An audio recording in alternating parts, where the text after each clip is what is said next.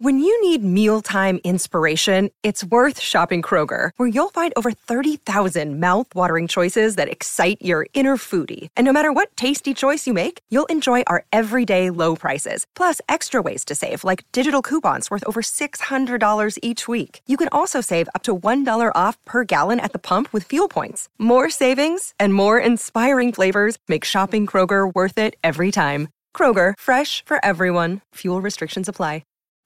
This podcast is part of the Sports Social Podcast Network. This podcast is part of the Sports Social Podcast Network. This podcast is part of the Sports Social Podcast Network. This podcast is part of the Sports Social Podcast Network. Geico asks, how would you love a chance to save some money on insurance? Of course you would. And when it comes to great rates on insurance, Geico can help. Like with insurance for your car, truck, motorcycle, boat, and RV. Even help with homeowners or renters coverage. Plus, add an easy-to-use mobile app, available 24-hour roadside assistance, and more, and Geico is an easy choice. Switch today and see all the ways you could save.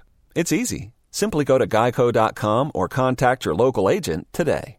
This podcast is part of the Sports Social Podcast Network. Geico asks, how would you love a chance to save some money on insurance? Of course you would. And when it comes to great rates on insurance, Geico can help. Like with insurance for your car, truck, motorcycle, boat, and RV. Even help with homeowners or renters coverage. Plus, add an easy-to-use mobile app, available 24-hour roadside assistance, and more, and Geico is an easy choice. Switch today and see all the ways you could save. It's easy. Simply go to geico.com or contact your local agent today. This podcast is part of the Sports Social Podcast Network. This podcast is part of the Sports Social Podcast Network. This podcast is part of the Sports Social Podcast Network.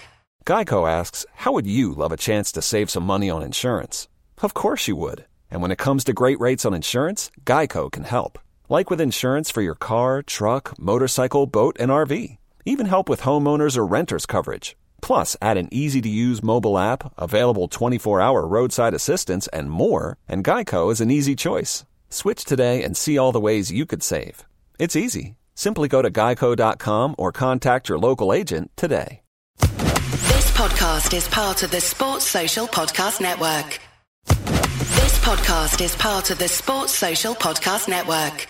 This podcast is part of the Sports Social Podcast Network. Geico asks, how would you love a chance to save some money on insurance? Of course you would. And when it comes to great rates on insurance, Geico can help. Like with insurance for your car, truck, motorcycle, boat, and RV. Even help with homeowners or renters coverage. Plus, add an easy-to-use mobile app, available 24-hour roadside assistance, and more, and Geico is an easy choice. Switch today and see all the ways you could save. It's easy. Simply go to geico.com or contact your local agent today. This podcast is part of the Sports Social Podcast Network. Geico asks, how would you love a chance to save some money on insurance? Of course you would. And when it comes to great rates on insurance, Geico can help. Like with insurance for your car, truck, motorcycle, boat, and RV. Even help with homeowners or renters coverage. Plus, add an easy-to-use mobile app, available 24-hour roadside assistance, and more, and Geico is an easy choice. Switch today and see all the ways you could save. It's easy. Simply go to geico.com or contact your local agent today. This podcast is part of the Sports Social Podcast Network. It's the fighting. It's the fighting. Cock. It's the fighting. It's the fighting. Cock. Come on, son. No. Hello and welcome to another episode of Fighting Cock. I'm joined by Alex from Bristol. Hello. All right, and I'm joined by Windy. Hello, mate.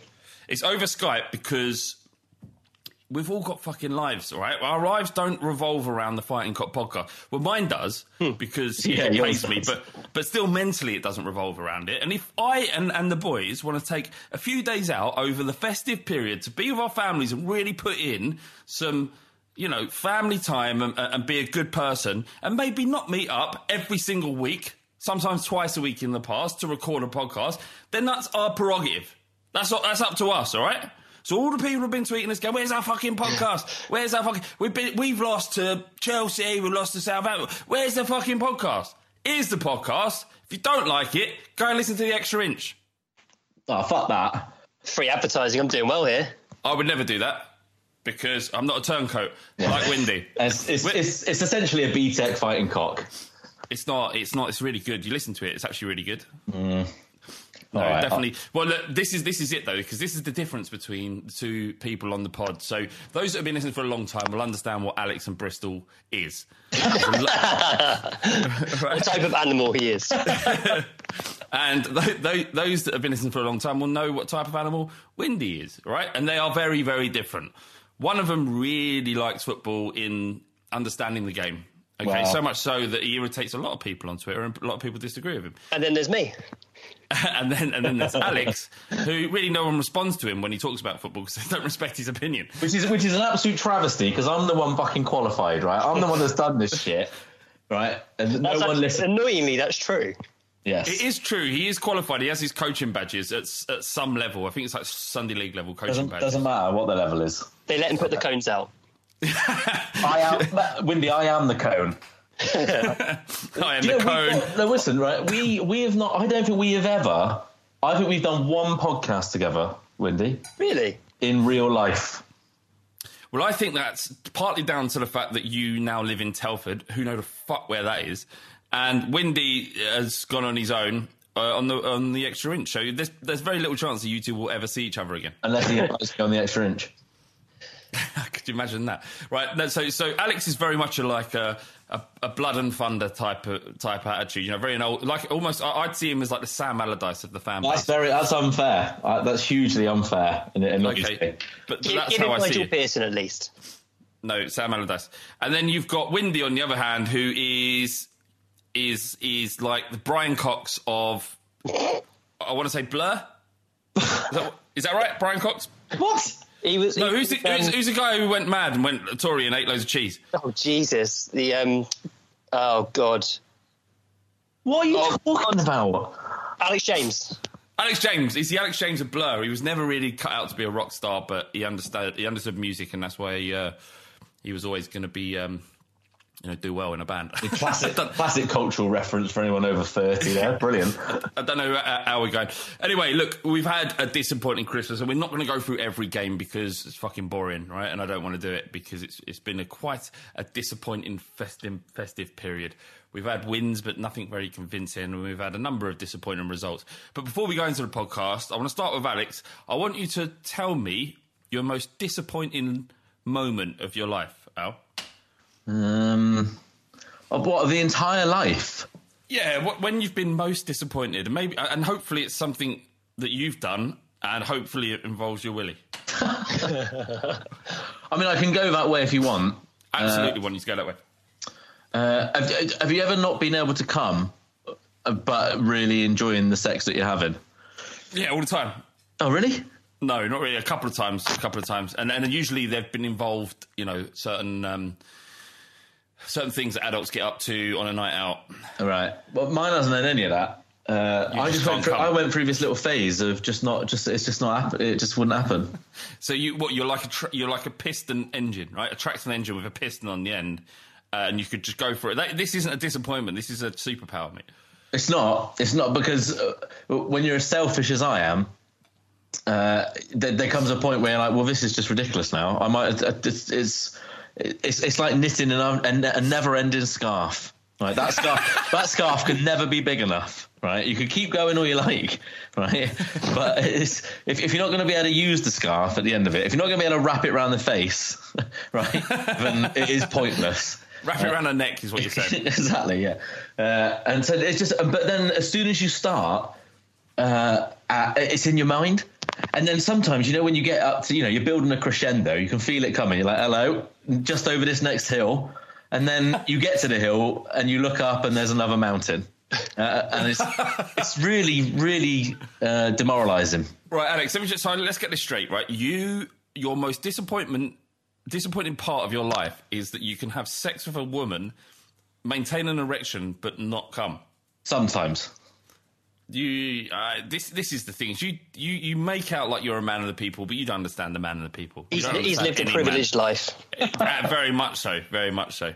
Like he's the only farmer I've ever known to become vegan and get away with it. What a fucking farmer! More or less. You grew up around them. You are one. Your family are all farmers and butchers, aren't they? Well, half of them, yeah. But Right. I'm just trying to. We don't want to go too downhill. I could go serious disappointed, but no one wants to hear that shit. But what, like sadness? So there's actual sadness in your life? Well, yeah. You know, yeah. Can you round it up? Can you round it up in about 20 seconds? Nah, let's not bother.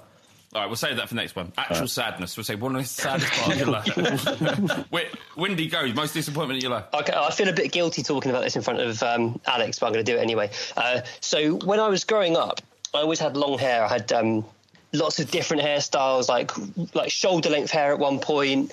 And when I got to about 30, I think it's actually probably the day I hit 30, I started noticing that I was losing my hair. I was losing, like, what felt like clumps of hair. And at that point, I was in quite a stressful situation at work.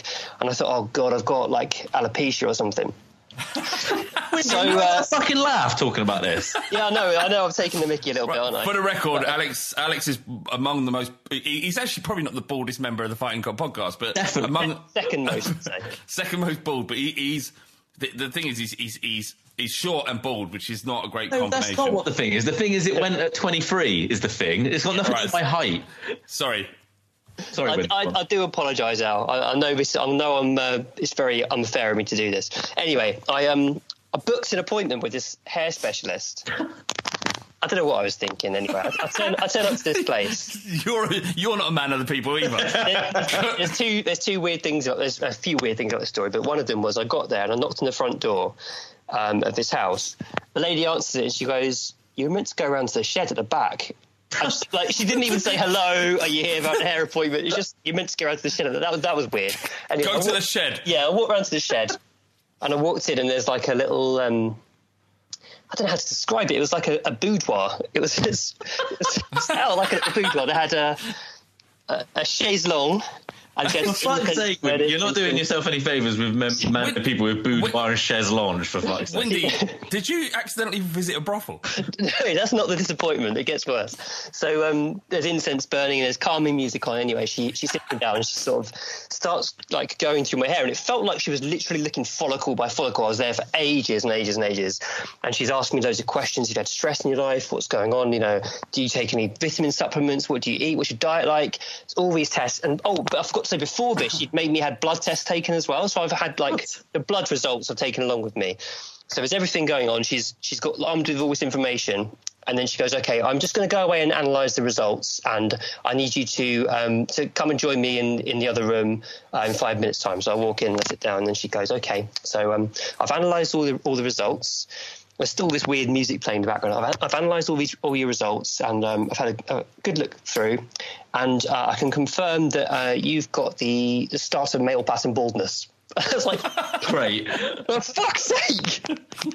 Did you say you took the blood test with you? Yeah, no. So I had to. What, did you have like a little folder?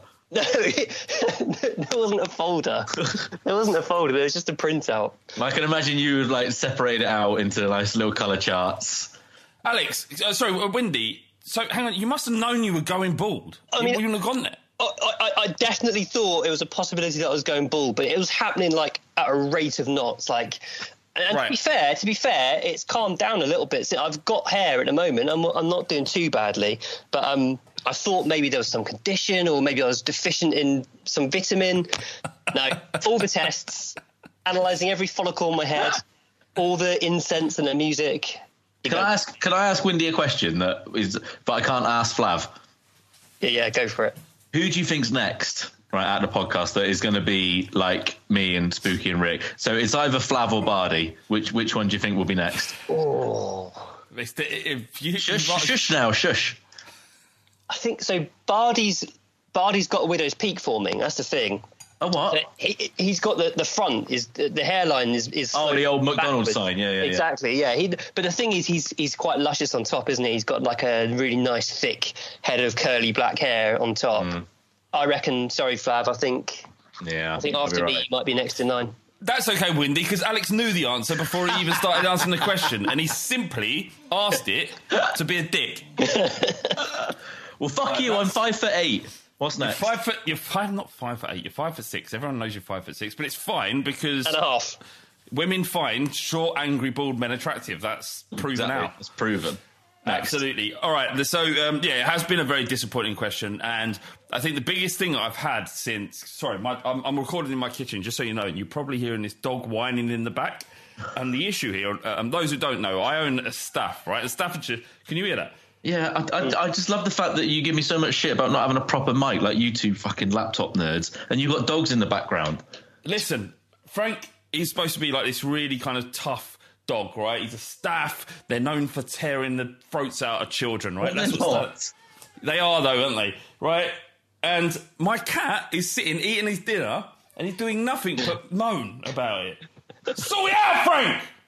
Kill the cat, eat your dinner! Eat your dinner! If not, shut the fuck up! Right, sorted. It's been a disappointing time, isn't it? Because it's very confusing. We've got rid of Pochettino, a manager that we all loved and we appreciate the work he's done. But it's time to just fuck off with that and realise that we've got Jose Mourinho. Now, the really disappointing part of this is that nothing apart from the results has really, really improved. So I've got a question for both of you to, ponder over. How the fuck do we fix this problem? How do we make us start playing well? Alex, I'll start with you. I think we should start with Windy first. Go on, Windy, we'll start with you. Well, Mourinho thinks it's by giving him time on the training ground. But I think it's more simplistic than that. I think he just needs to sign a midfielder as soon as possible. Literally every problem... Not every problem. Majority of our problems come from the fact that we haven't got a reasonable midfield pairing. We've got Ndombele, who looks really good, but seems now injured, but had been looking really good. But there's no one obvious to partner him with. You'd say it has to be Dyer at the moment in terms of the most suited, but Dyer's not playing especially well. There's a risk that he might not get back to the point he was at a couple of seasons ago where he was playing well.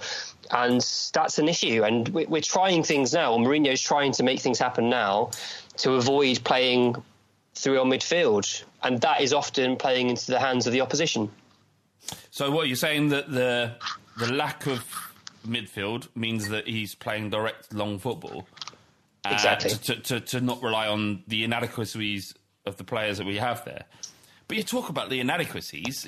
Winks has been rated for a long time. And Ndombele has shown patches of excellence when he's played. Sissoko played well there in midfield last season. Why can't he make these players work? So I'm expecting you to really know the answer, but if you could estimate. So the main thing is that Winks and Sissoko both have their uses. They've both got skill sets and can both do some things very well, but then neither of them are complete players in midfield. Neither of them has defensive capability. The numbers, this is very simplistic, but the numbers of tackles and interceptions from both Winks and Sissoko are really low for central midfield players.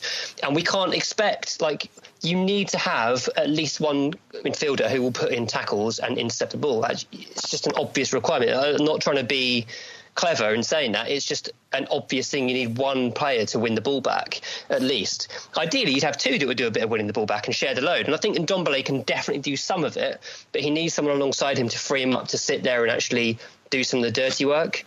And Winks has been out of the team for the last couple of games. I actually think he'd have been quite a useful player in the last two, and I'm surprised that he hasn't seen a bit more action, but maybe he'll come back into it. We'll see.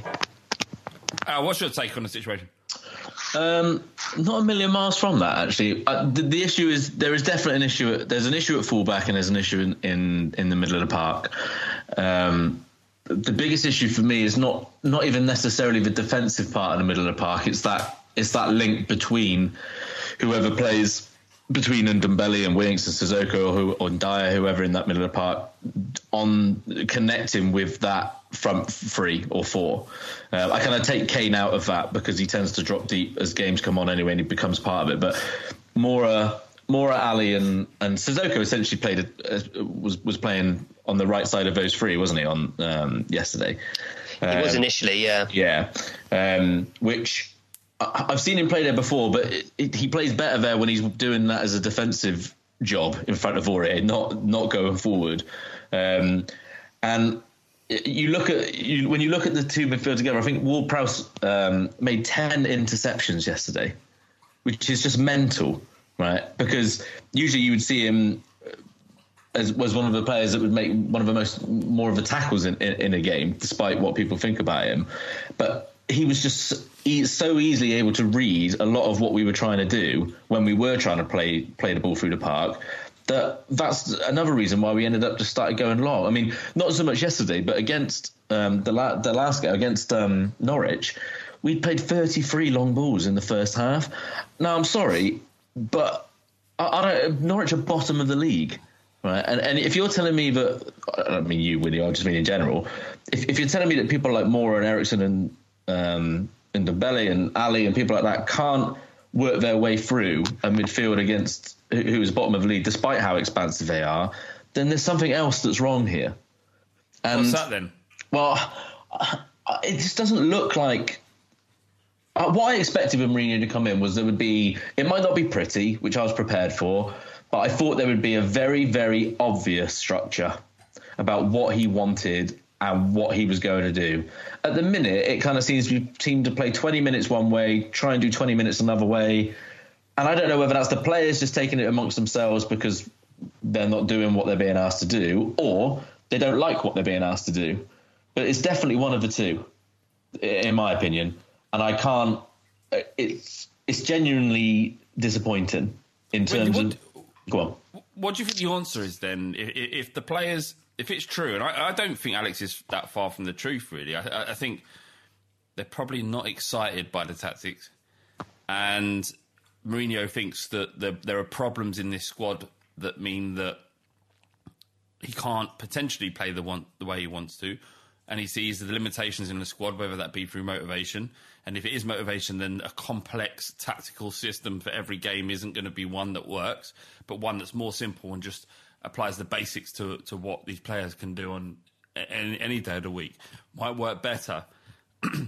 What do you think is going on there? Are the players uninspired by Mourinho's tactics, or is it just simply a case of there is a hangover from Pochettino's tenure at Spurs?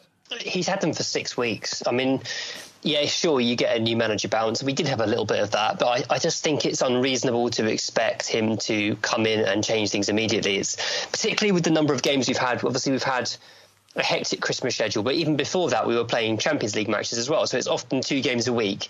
And so the work you're doing on the training ground is simply recovery work. There's not really a time to do any kind of deep tactical stuff. So I wouldn't have expected him to kind of try and implement anything too complicated yet. I guess the problem is that you're going from one like very definite style of play in what Pochettino was implementing, this kind of possession-based positional play model where you're playing through midfield, you're playing from the back at all costs. We don't ever kick the ball long. It's just not our way.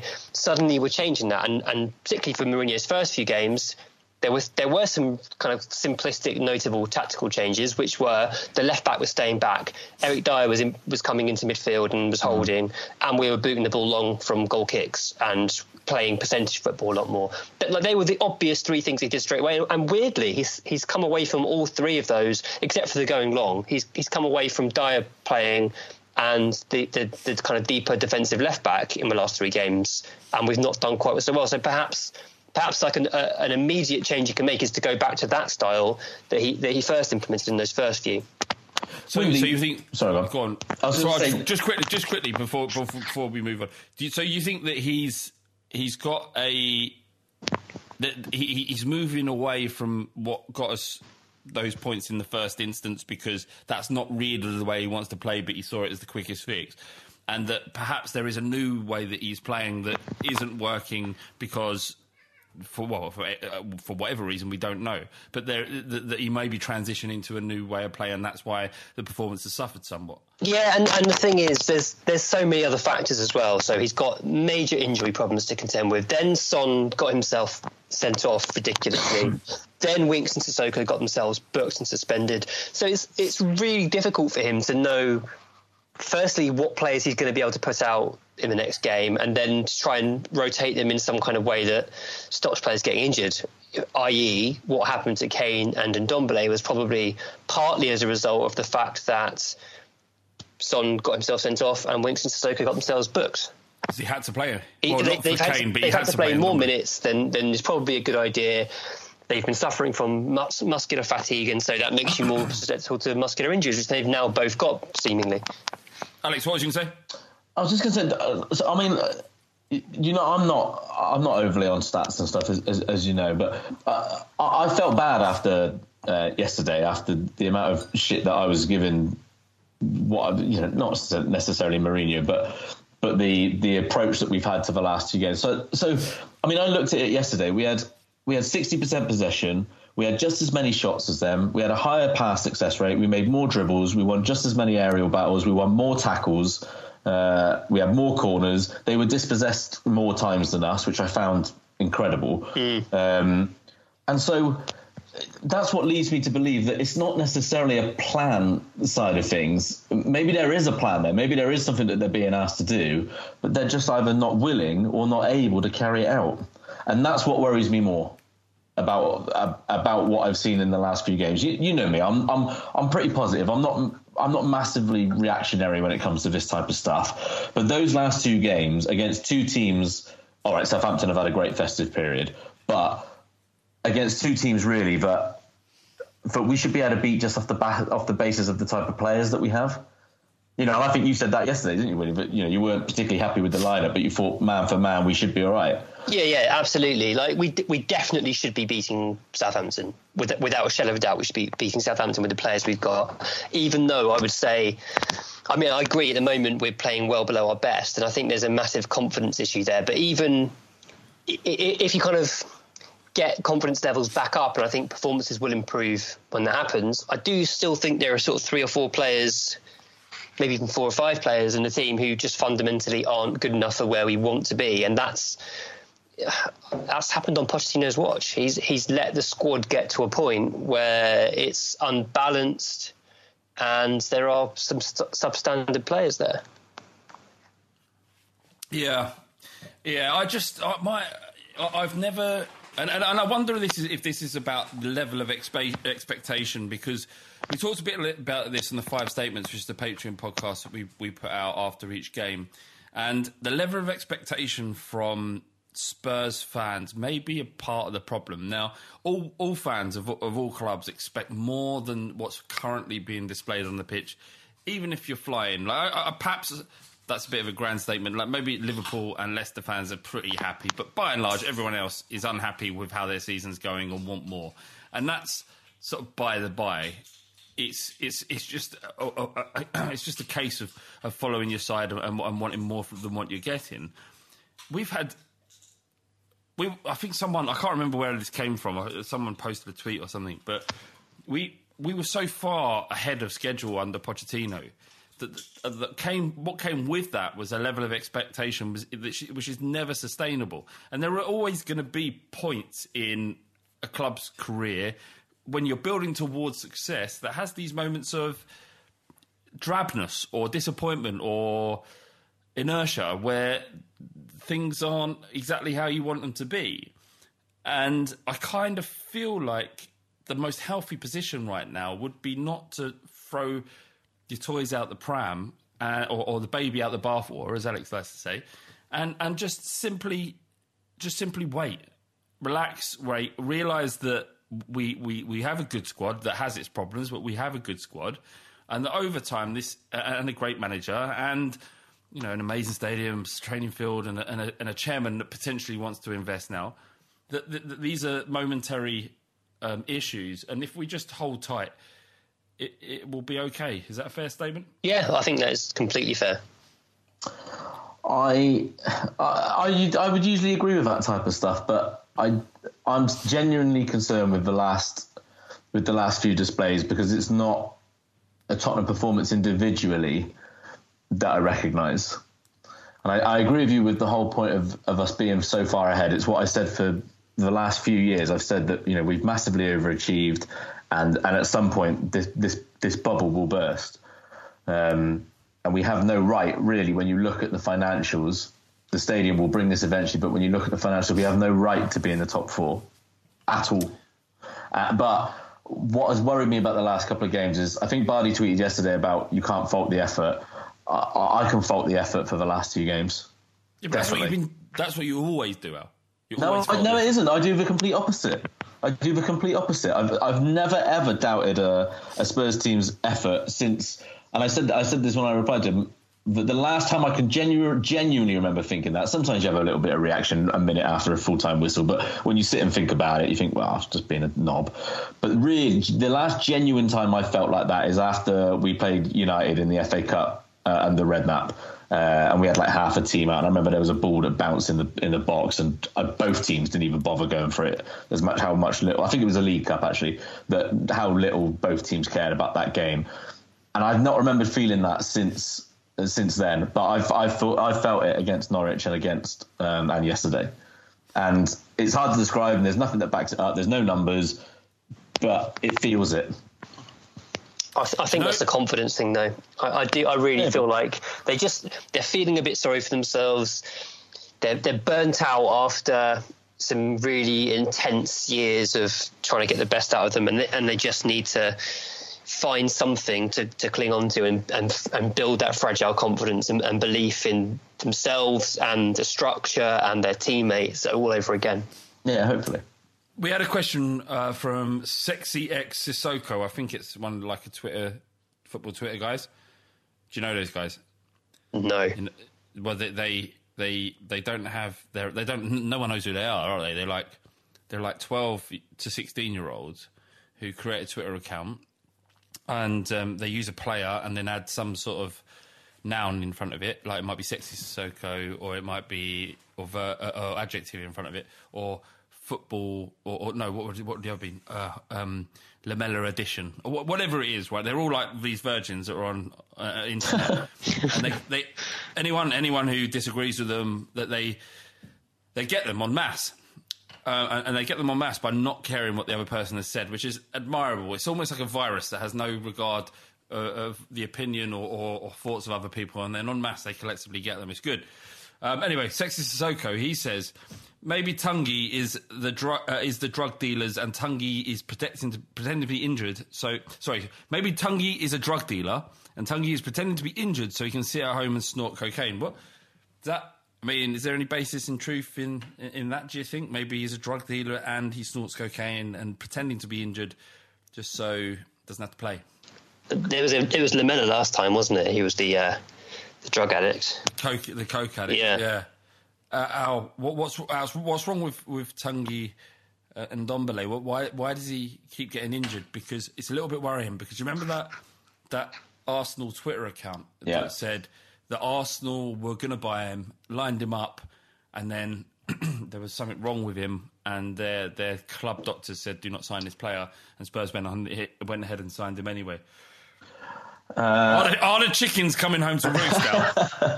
Let's just hope that he's been vastly unlucky. He does seem a player that does start to feel sorry for himself once he gets a knock or two. Maybe it is a question of adjusting to a much more physical league. But he does have a look to me about like someone who takes a couple of knocks early on. I think if I was playing against him and he turned me like he turns people in the first couple of minutes, I think I'd go and hit him and see if he comes back. And I don't think he comes back at the minute. My understanding of your sort of psyche as a footballer is just generally just hit people. You're like this Luddite Sunday league. What you should do in life. If someone's doing something that is derogative to you or making you look like a mug, little chin check. Just go and hit them with something. That might be putting something in their pigeon box to scare them, or it might be chinning someone. But go and do it and see if they come back. And most often than not, especially when you're playing football, if they've got some pink boots on or little white boots with a little flash on it, go and give them a kick. And 9 times out of 10 they don't come back. Point in case, Bardi. You are that guy, aren't you? Where someone comes on in pink boots, they're a bit flash. They're they're probably a little bit insecure, which is why they're wearing pink boots. They're probably not as good as they think they are. They know that. And you're the guy in a pair of fucking... Black Adidas World Cups. Yeah, but more likely, like, Matchstick Woolworths boots. And you're a good footballer, but you can't afford anything else. So you go out and you think, I'm going to hurt him because he's got more money than me. That's what this is about, Alex. You're a spiteful man. And you want to hurt other people. You know full well that it's rare for people to have more money than me. Right, so... I mean, that's why you voted Tory. Right, let's go to another... Actually, no, first I want to know what Windy thought of Tungi and Ndombele. What do you think of his career at Tottenham so far? Is he the player we hope that he can be? So there's a person on Twitter called Joel the Timer, and he tweeted this on Boxing Day. Just going to timestamp this. We're about a month or two away from reports that Spurs thought Ndombele just had a groin pull, but it turns out it was a sports hernia requiring surgery. And I'm really worried that he's right, and that because apparently those two injuries, just a minor groin pull and a hernia, can be they can easily be confused for one another. And it really would not surprise me if it turned out that he's got a hernia. Hence, he's had a discomfort for some time. Hence, he was injured when he first came. He's arrived at Spurs. Pochettino's been doing double sessions to get him up to speed. Then he's come into the team. Then he's come back out again because he's in pain. It scares me that is what it is. But if it is what it is, just fucking get the surgery done. Surely they can diagnose it now. Get it done. Get it sorted. Deal with it. We're not going to do fuck all this season, are we? We're going to finish 5th, right? We're going to finish 5th. Do it now. Do it now. Just get it over and done with. Get it done. Get him fit. Get him back out there. Yeah. It's so annoying because he looks so good. He's so good. He's very good, isn't he? That second half, I thought against Norwich, to be honest, people were saying the second half he was amazing. I thought he was good all game, but in particular the second half, he was just ridiculous in the way he was just rolling players and then galloping into like 10, 15 yards of space and playing a forward pass. He was everything that I wanted from him. Wendy, you got into a little bit of stick about that tweet, didn't you? Some people didn't admire it. Yeah. You don't have to say anything. It's best I don't speak.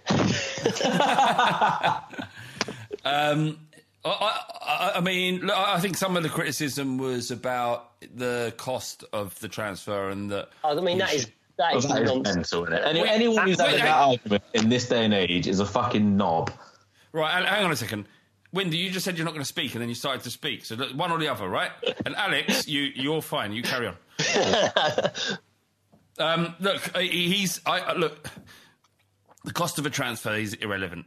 So much about a transfer is about what a club is willing to accept to let their player go, not what he actually costs. So that's not that. But for the record, against Norwich in the second half, part of the reason why we were dominant is because of his ability on the ball and how well he was doing in midfield generally.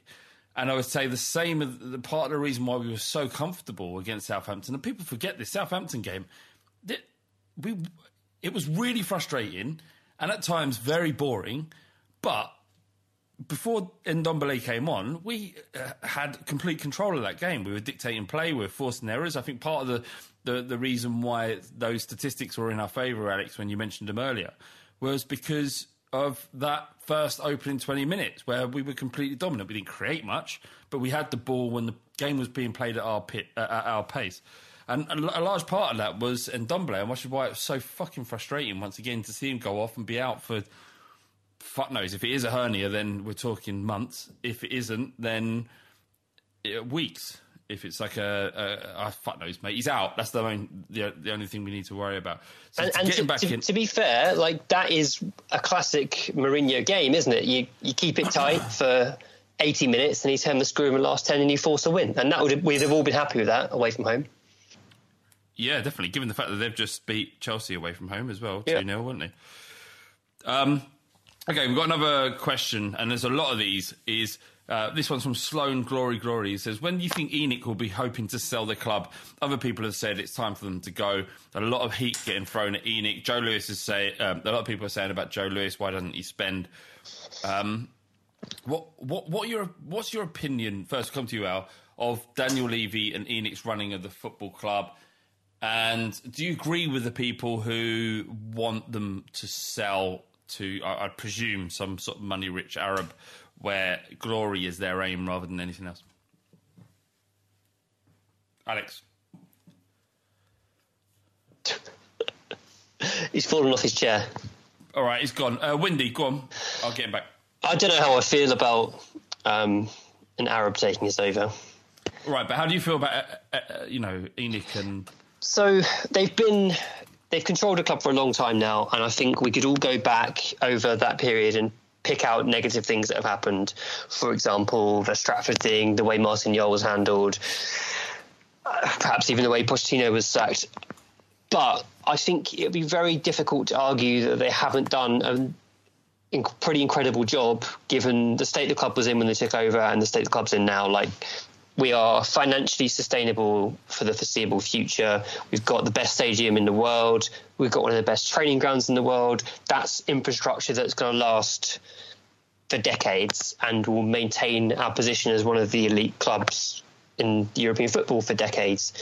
So in one sense, yeah, there have been some frustrations, and I think we could all look at the kind of perceived lack of spending as a problem. But they've cut their cloth accordingly, and they've moved the club forward. And I think now we have a stadium with this increased revenue, we will start to see increased spending. We'll start to see the wage structure change, perhaps starting with Alderweireld's new contracts, which has been unusual, and things will move forward. Yeah, because a part of the problem is part of the argument against the ENIC and whatnot is about them not spending. It's about the spending, and that it's like they're only interested in maintaining at Tottenham, and it isn't about going after the glory in football. Which, unless you're Sheikh Mansour at Man City, that their motives were that, and they went after that. It's very rare that something like that happens. Yeah. I mean, and the thing that annoys me is people say they're only interested in profit. They don't care about the football. And I'm like, well, they'll make more profit if we're doing well. So it'll be counterproductive for them to deliberately take money out of the club and let the club fail. That would be ridiculous. Yeah, absolutely. And I just think that I think that you can't judge ENIC now, in my opinion, or more specifically Daniel Levy, because Joe Lewis has never had anything to do with Tottenham. It's just one part of many companies he owns. So anyone who mentions Joe Lewis, just that they want him to just pile money into the football club. He's not there for the football. He probably didn't even watch the Champions League final. He's not there for Tottenham, so stop fucking mentioning Joe Lewis. He doesn't give a shit. He never give a shit. And your idea that owners of football clubs that are only interested in, or should only be interested in spending for success, is so long gone. Like, forget about it. ENIC selling is nothing to do with Joe Lewis. If you're aiming that at Daniel Levy, that's a different conversation, because he's responsible for this football club and only responsible for this football club. He does nothing else. Joe Lewis could give a fuck about Tottenham. Stop mentioning his name. He's not gonna pile £500 million into Tottenham. Just fucking forget it. It's boring. I never want to hear his name again. But Daniel Levy, that argument could be made at him, and now he's never going to pile money in because he hasn't got his hand on the account, but he's got his hand on the accounts around Tottenham. And for that, it's a case of waiting and seeing, because he's done loads. He's done loads to build Tottenham to the point where we're at now. And if he isn't spending in 2 years, if we go through January and the summer next year without signing any player, then major questions need to be asked about Daniel Levy. But last year, he bought players. He's built a stadium. He's built a training ground. He's brought in Mourinho at massive expense. Let's see what he does in the next 2 windows and then criticise him, because now it's too early. Yeah, but the issue is, right, is what other clubs go out there and spend the type of money, but Spurs fans seem to be asking people for us to spend. Really, it's only United. Liverpool have made 2 massive signings, right? But other than that, relatively on the similar sort of level to us, and City. No one else does it. So I don't understand what people think. Say ENIC and Joe Lewis sell to I don't know. There's that rumor going around for the owner of the Seahawks or whoever it is of the Patriots, right? Kraft or whatever. They're not going to come in and spend and just pile in loads of money into it either, because it's just a complete false economy. It just doesn't happen. And plus, you can't get around it anyway with financial fair play now. So what I'm saying is, people, you're going to have to get used to what's going to happen now, because this is what's going to happen, no matter who is in charge. What do people want when they're saying get rid of ENIC? What do they want to replace him with? Well, what they want is for us to go through what City have gone through, which like you say, is impossible. It's impossible. It physically, legally can't happen now. Yeah, absolutely. So what are we doing now? How do we're sacking ENIC. We're sacking Daniel Levy like they don't own the football club. Like the club belongs to us. Like we can do FC Hotspur of Tottenham, mate. If you genuinely want a change and you want to support a club you love, then it's grassroots that you've got to go, because the days of fans actually having a single modicum of control over a football club are long gone.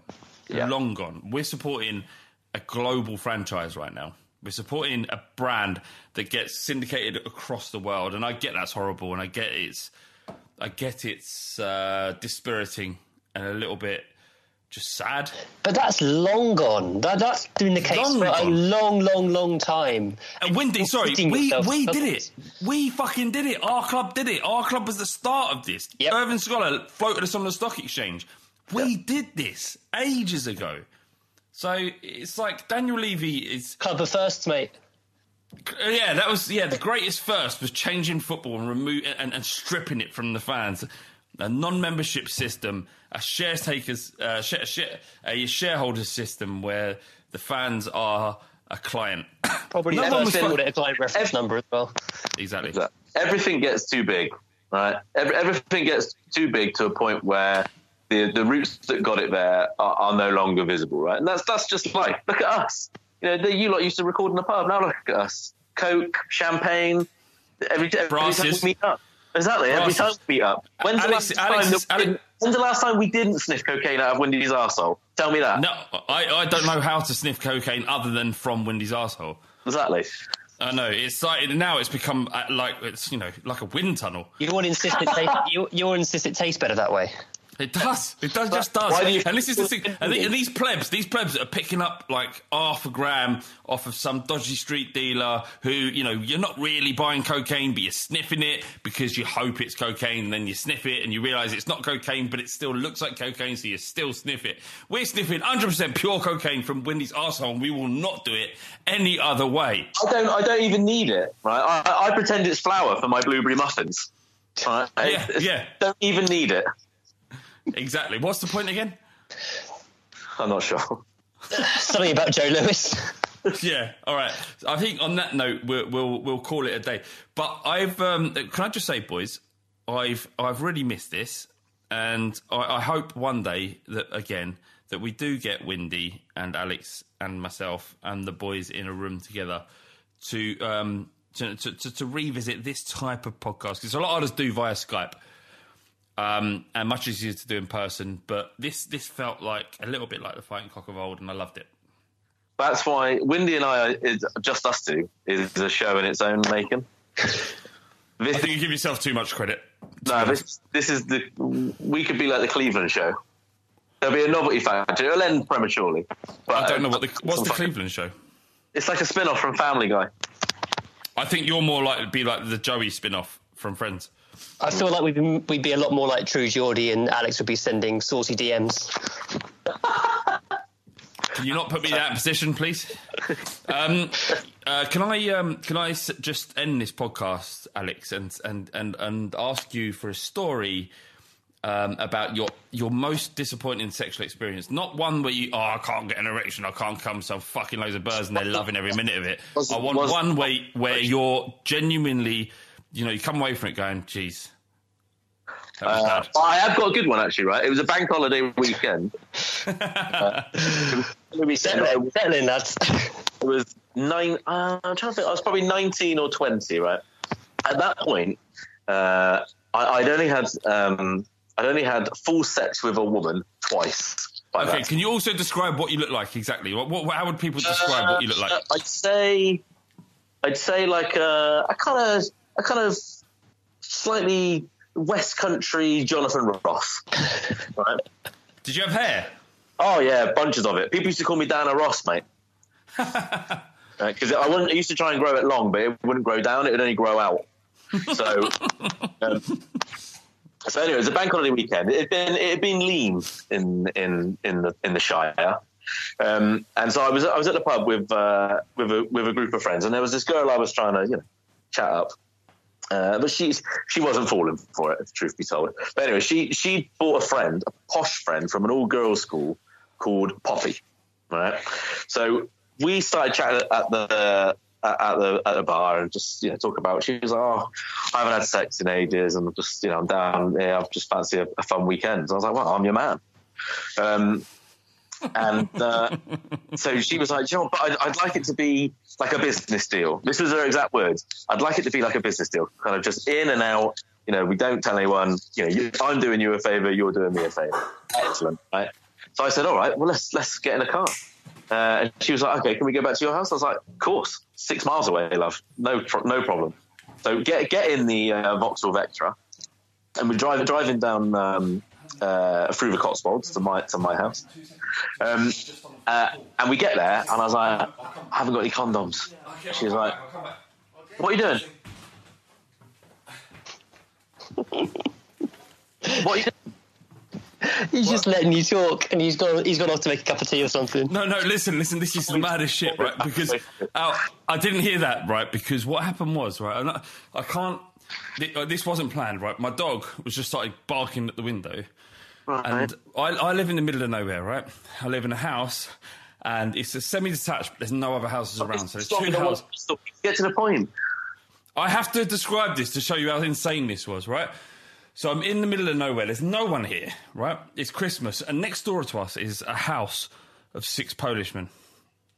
Polishmen, right? No, they are men from Poland. How else am I supposed to describe them? They work on the farm. Poles. All right, sorry, 6 Poles, right? But they're men, not women. And someone knocked on the door. Right. And it was one of the Polishmen. They've been gone for 2 weeks. Poles! Poles. There was a Pole. He knocked at the door. And he's still there. I've asked him to go away, but he's still there.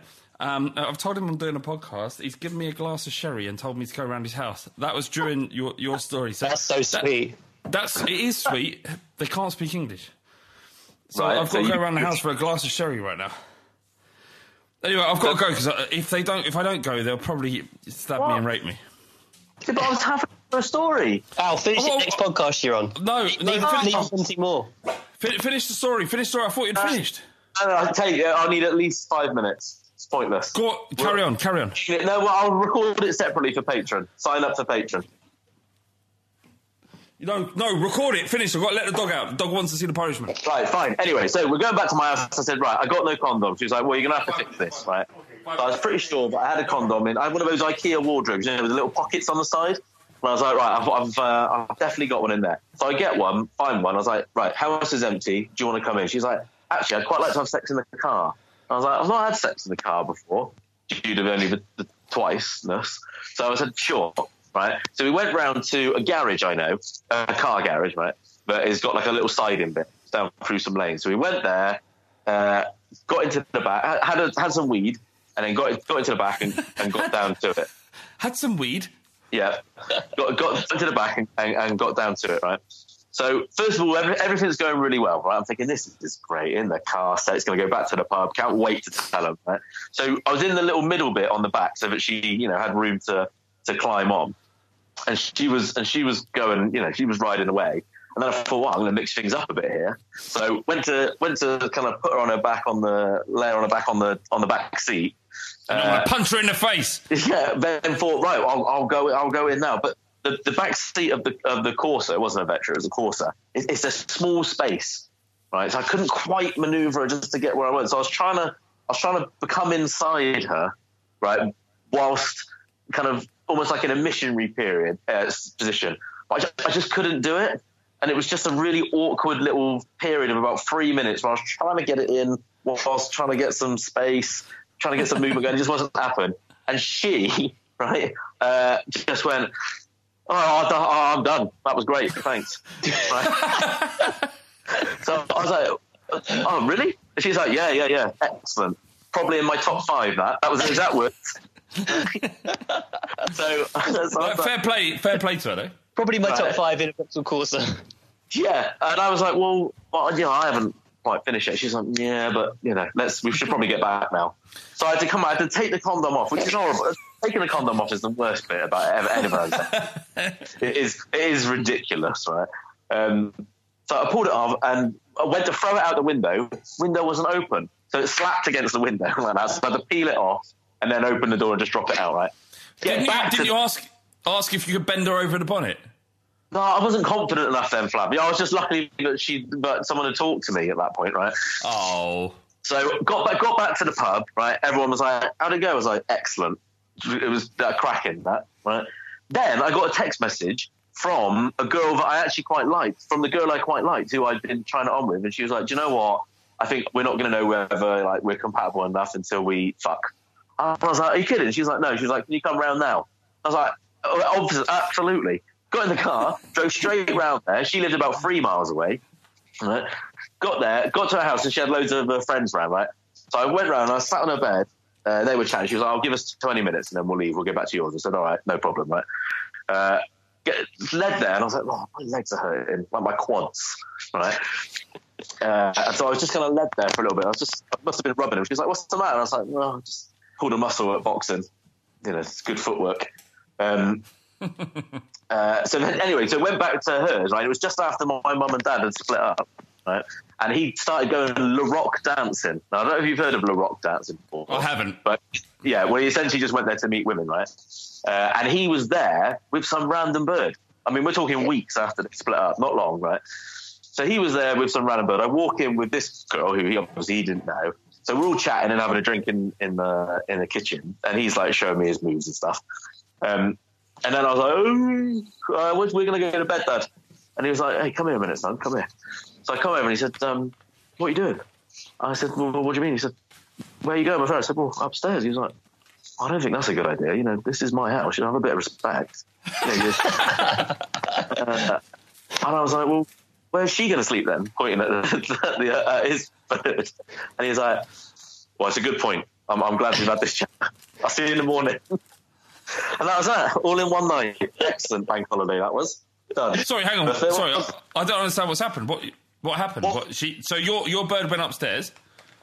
Yeah, I had again, relatively disappointing sex upstairs. That one, because I'd been holding on to this massive load, that was done in seconds, mate. Right. So that again, this is what you do. You know that's not a bad story because you've actually had sex twice after not having sex for so long. Yeah, but she there's no way that she didn't tell everyone. That girl was just like, oh yeah, well let's forget about that. It was great. It was my top 5. She clearly, obviously, went back and told every girl in that girls' school about some chubby little melt. Everybody needs learning experiences, though, don't they? They need learning experiences, and now I've got to say you're in my top 5 lovers of all time, Mel. Good. I'm going to put that on. Put it on your LinkedIn. Do you want to hear? Do you want to hear a story from the other end of the spectrum?